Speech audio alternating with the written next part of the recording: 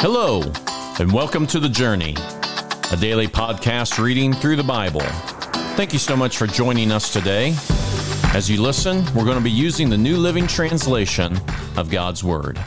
Let's start today's reading. Today we are continuing the book of Hebrews by reading chapters 7 through 10. This Melchizedek was king of the city of Salem and also a priest of God Most High. When Abraham was returning home after winning a great battle against the kings, Melchizedek met him and blessed him. Then Abraham took a tenth of all that he had captured in battle and gave it to Melchizedek. The name Melchizedek means king of justice, and king of Salem means king of peace. There is no record of father or mother or any of his ancestors. No beginning or end to his life. He remains a priest forever, resembling the Son of God. Consider then how great this Melchizedek was. Even Abraham, the great patriarch of Israel, recognized this by giving him a tenth of what he had taken in battle. Now the law of Moses required that the priests who were descendants of Levi must collect a tithe from the rest of the people of Israel, who are also descendants of Abraham. But Melchizedek, who was not a descendant of Levi, collected a tenth from Abraham.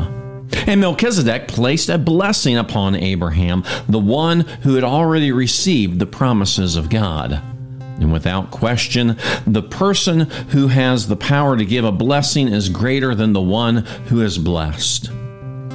The priests who collect tithes are men who die, but Melchizedek is greater than they are because we are told that he lives on. In addition, we might even say that these Levites, the ones who collect the tithe, paid a tithe to Melchizedek when their ancestor Abraham paid a tithe to him. For although Levi wasn't born yet, the seed from which he came was in Abraham's body when Melchizedek collected the tithe from him.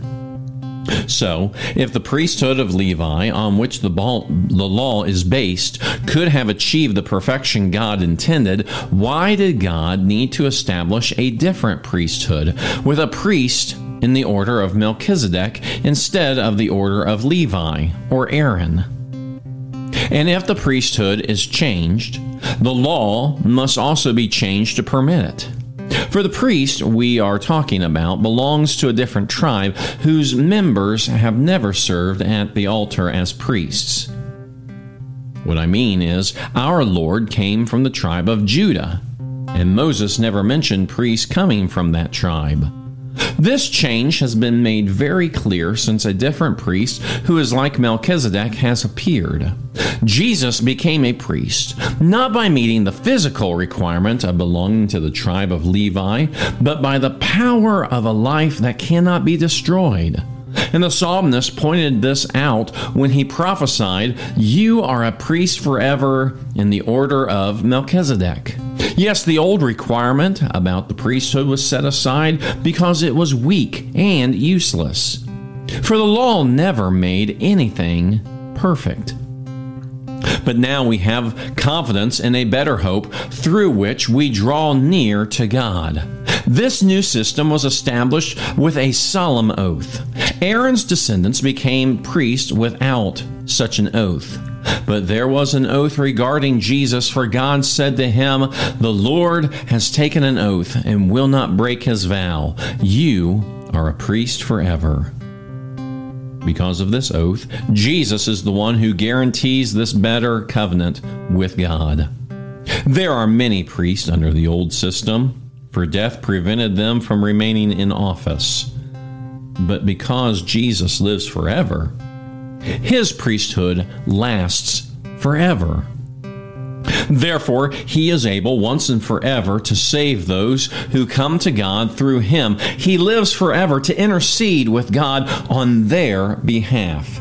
He is the kind of high priest we need because he is holy and blameless, unstained by sin. He has been set apart from sinners and has been given the highest place of honor in heaven. Unlike those other high priests, he does not need to offer sacrifices every day. They did this for their own sins first, and then for the sins of the people.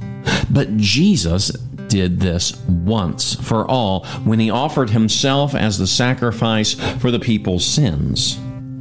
The law appointed high priests who were limited by human weakness.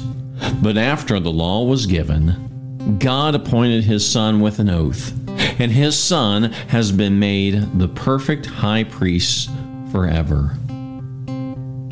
Here is the main point.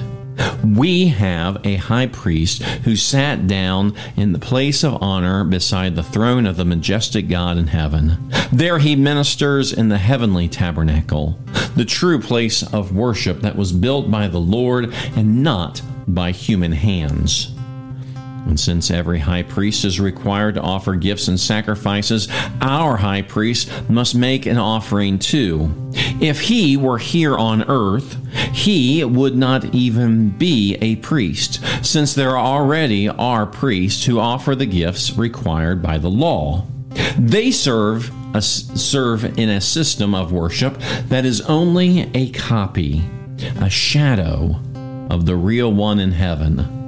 For when Moses was getting ready to build the tabernacle, God gave him this warning: be sure that you make everything according to the pattern I have shown you here on the mountain. But now Jesus, our high priest, has been given a ministry that is far superior to the old priesthood, for he is the one who mediates for us a far better covenant with God, based on better promises. If the first covenant had been faultless, there would have been no need for a second covenant to replace it.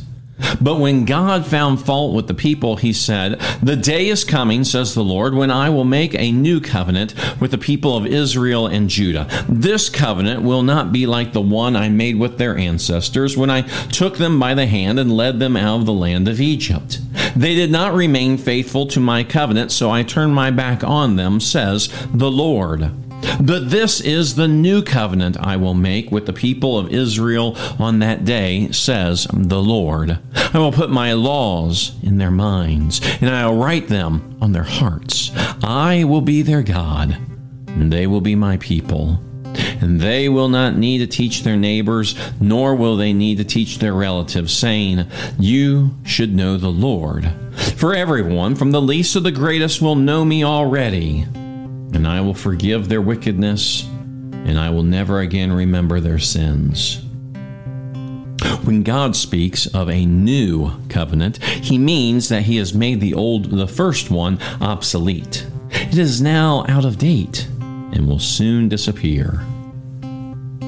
That first covenant between God and Israel had regulations for worship and a place to worship here on earth. There were 2 rooms in that tabernacle. The first room were a lampstand, a table, sacred loaves of bread on the table. This room was called the Holy Place. Then there was a curtain, and behind the curtain was a second room called the Most Holy Place. In that room were a gold incense altar and a wooden chest called the Ark of the Covenant, which was covered with gold on all sides. Inside the ark were a gold jar containing manna, Aaron's staff that sprouted leaves, and the stone tablets of the covenant. Above the ark were the cherubim of divine glory, whose wings stretched out over the ark's cover, the place of atonement. But we cannot explain these things in detail now. When these things were all in place, the priests regularly entered the first room as they performed their religious duties. But only the high priest ever entered the most holy place, and only once a year.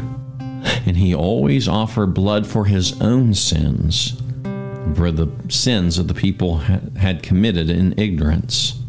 By these regulations, the Holy Spirit revealed that the entrance of the most holy place was not freely open as long as the tabernacle and the system it represented were still in use.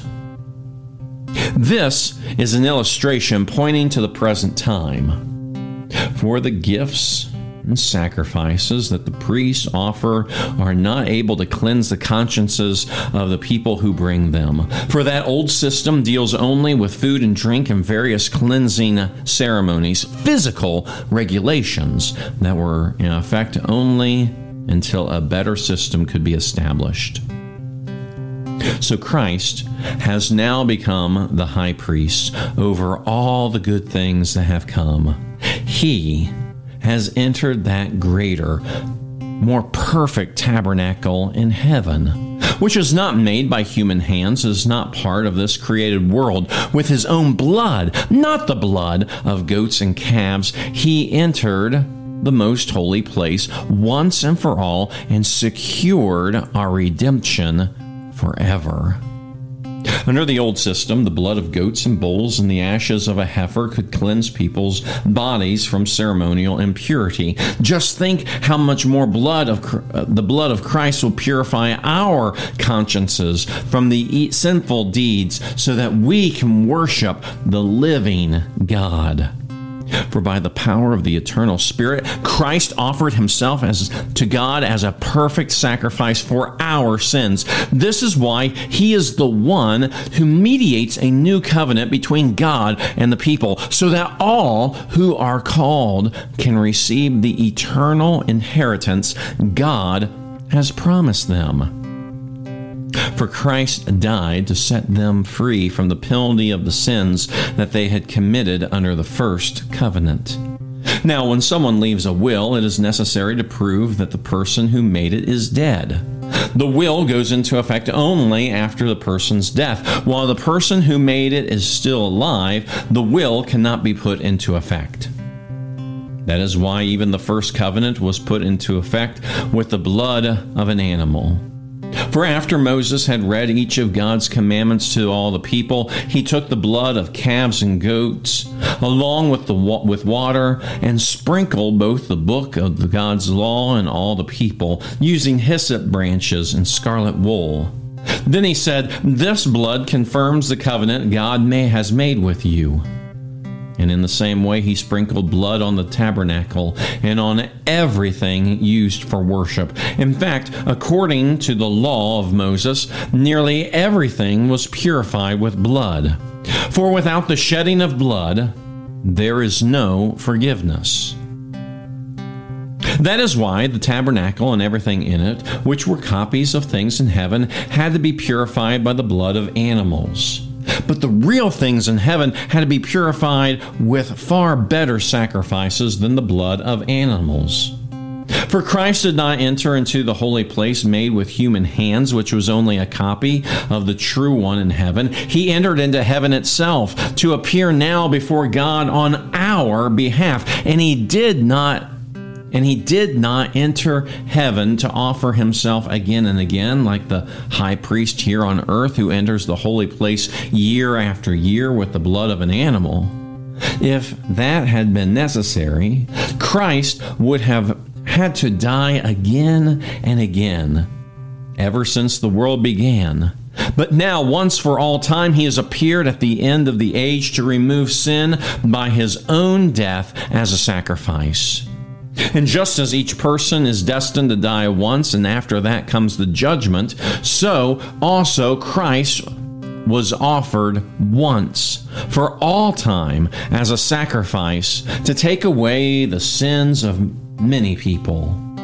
And he will come again, not to deal with our sins, but to bring salvation to all who eagerly are waiting for him. The old system under the law of Moses was only a shadow, a dim preview of the good things to come, not the good things themselves. The sacrifices under the system were repeated again and again, year after year, but they were never able to provide perfect cleansing for those who came to worship. If they could have provided perfect cleansing, the sacrifices would have stopped, for the worshipers would have been purified once for all time, and their feelings of guilt would have disappeared. But instead, those sacrifices actually reminded them of their sins year after year. For it is not possible for the blood of bulls and goats to take away sins.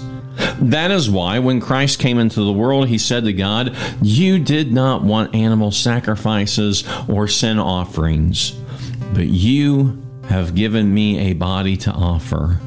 You were not pleased with burnt offerings or other offerings for sin." Then I said, "Look, I have come to do your will, O God, as is written about me in the Scriptures." First, Christ said, "You did not want animal sacrifices or sin offerings or burnt offerings or other offerings for sin, nor were you pleased with them, though they were required by the law of Moses." Then he said, "Look, I have come to do your will." He cancels the first covenant in order to put the second one into effect. For God's will was for us to be made holy by the sacrifice of the body of Jesus Christ, once and for all time. Under the old covenant, the priest stands and ministers before the altar day after day, offering the same sacrifices again and again, which can never take away sins. But our high priest offered himself to God as a single sacrifice for sins, good for all time. Then he sat down in the place of honor at God's right hand. There he waits until his enemies are humbled and made a footstool under his feet. For by that one offering he forever made perfect those who are being made holy. And the Holy Spirit also testifies that this is so, for he says, "This is the new covenant I will make with my people on that day, says the Lord. I will put my laws in their hearts, and I will write them on their minds." Then he says, "I will never again remember their sins and their lawless deeds." And when sins have been forgiven, there is no need to offer any more sacrifices. And so, dear brothers and sisters, we can boldly enter heaven's most holy place because of the blood of Jesus. By his death, Jesus opened a new and life-giving way through the curtain into the most holy place. And since we have a great high priest who rules over God's house, let us go right into the presence of God with sincere hearts, fully trusting him. For our guilty consciences have been sprinkled with Christ's blood to make us clean, and our bodies have been washed with pure water. Let us hold tightly without wavering to the hope we affirm. For God can be trusted to keep his promise. Let us think of ways to motivate one another to acts of love and good works. And let us not neglect our meeting together as some people do, but encourage one another, especially now that the day of his return is drawing near. Dear friends, if we deliberately continue sinning after we have received knowledge of the truth, there is no longer any sacrifice that will cover our sins. There is only terrible expectation of God's judgment and the raging fire that will consume his enemies. For anyone who refused to obey the law of Moses was put to death without mercy on the testimony of 2 or 3 witnesses. Just think how much worse the punishment will be for those who have trampled on the Son of God and have treated the blood of the covenant which made us holy as if it were common or unholy, and have insulted and disdained the Holy Spirit who brings God's mercy to us. For we know the one who said, "I will take revenge. I will pay them back."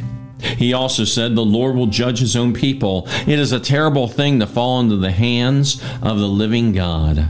Think back on those early days when you first learned about Christ. Remember how you remained faithful even though it meant terrible suffering. Sometimes you were exposed to public ridicule and were beaten. And sometimes you helped others who were suffering the same things. You suffered along with those who were thrown into jail. And when all that you owned was taken from you, you accepted it with joy. You knew there were better things awaiting you that will last forever. So do not throw away this confident trust in the Lord. Remember the great reward it brings you. Patient endurance is what you need now so that you will continue to do God's will. Then you will receive all that He promised. For in just a little while the coming one will come and not delay. And my righteous ones will live by faith. But I take no pleasure in anyone who turns away. But we are not like those who turn away from God to their own destruction. We are the faithful ones, whose souls will be saved. As the Hebrews writer begins with Melchizedek, moves on to the Levitical priests, and then completely shows that Jesus Christ is the full and complete, not just priest, but also sacrifice. Again, as we have mentioned before, we sometimes lose the power of these words because we do not have a full appreciation of the Old Testament sacrificial system. But we don't need to have a full understanding of that sacrificial system to get the basic understanding of what the Hebrews writer is saying here. Is that there's no reason to go back to the old life of following the Jewish laws and the Jewish law of Moses.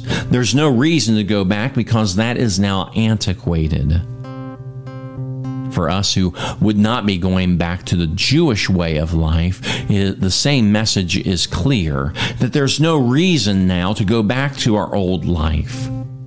The one that did not have forgiveness of our sins and the joy that comes with Jesus. There's no reason for us to go back. And because we have been forgiven, we should be living in anticipation of Jesus' return.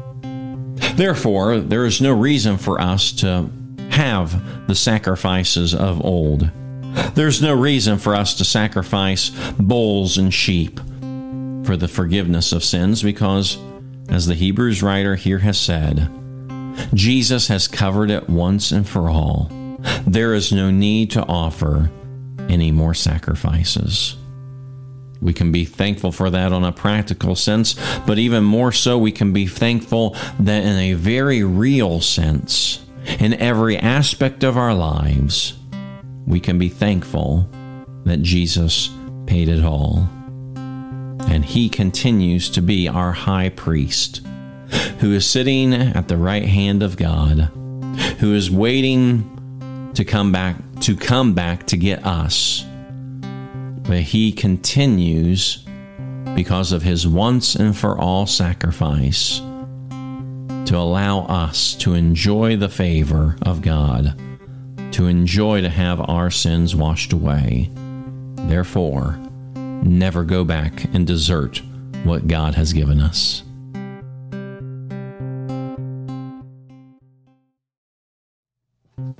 Thank you again for joining us for the journey. Please be sure to share this podcast. Today's reading was from the New Living Translation of the Holy Bible and used with permission. Have a blessed day, and we hope that you'll join us again tomorrow.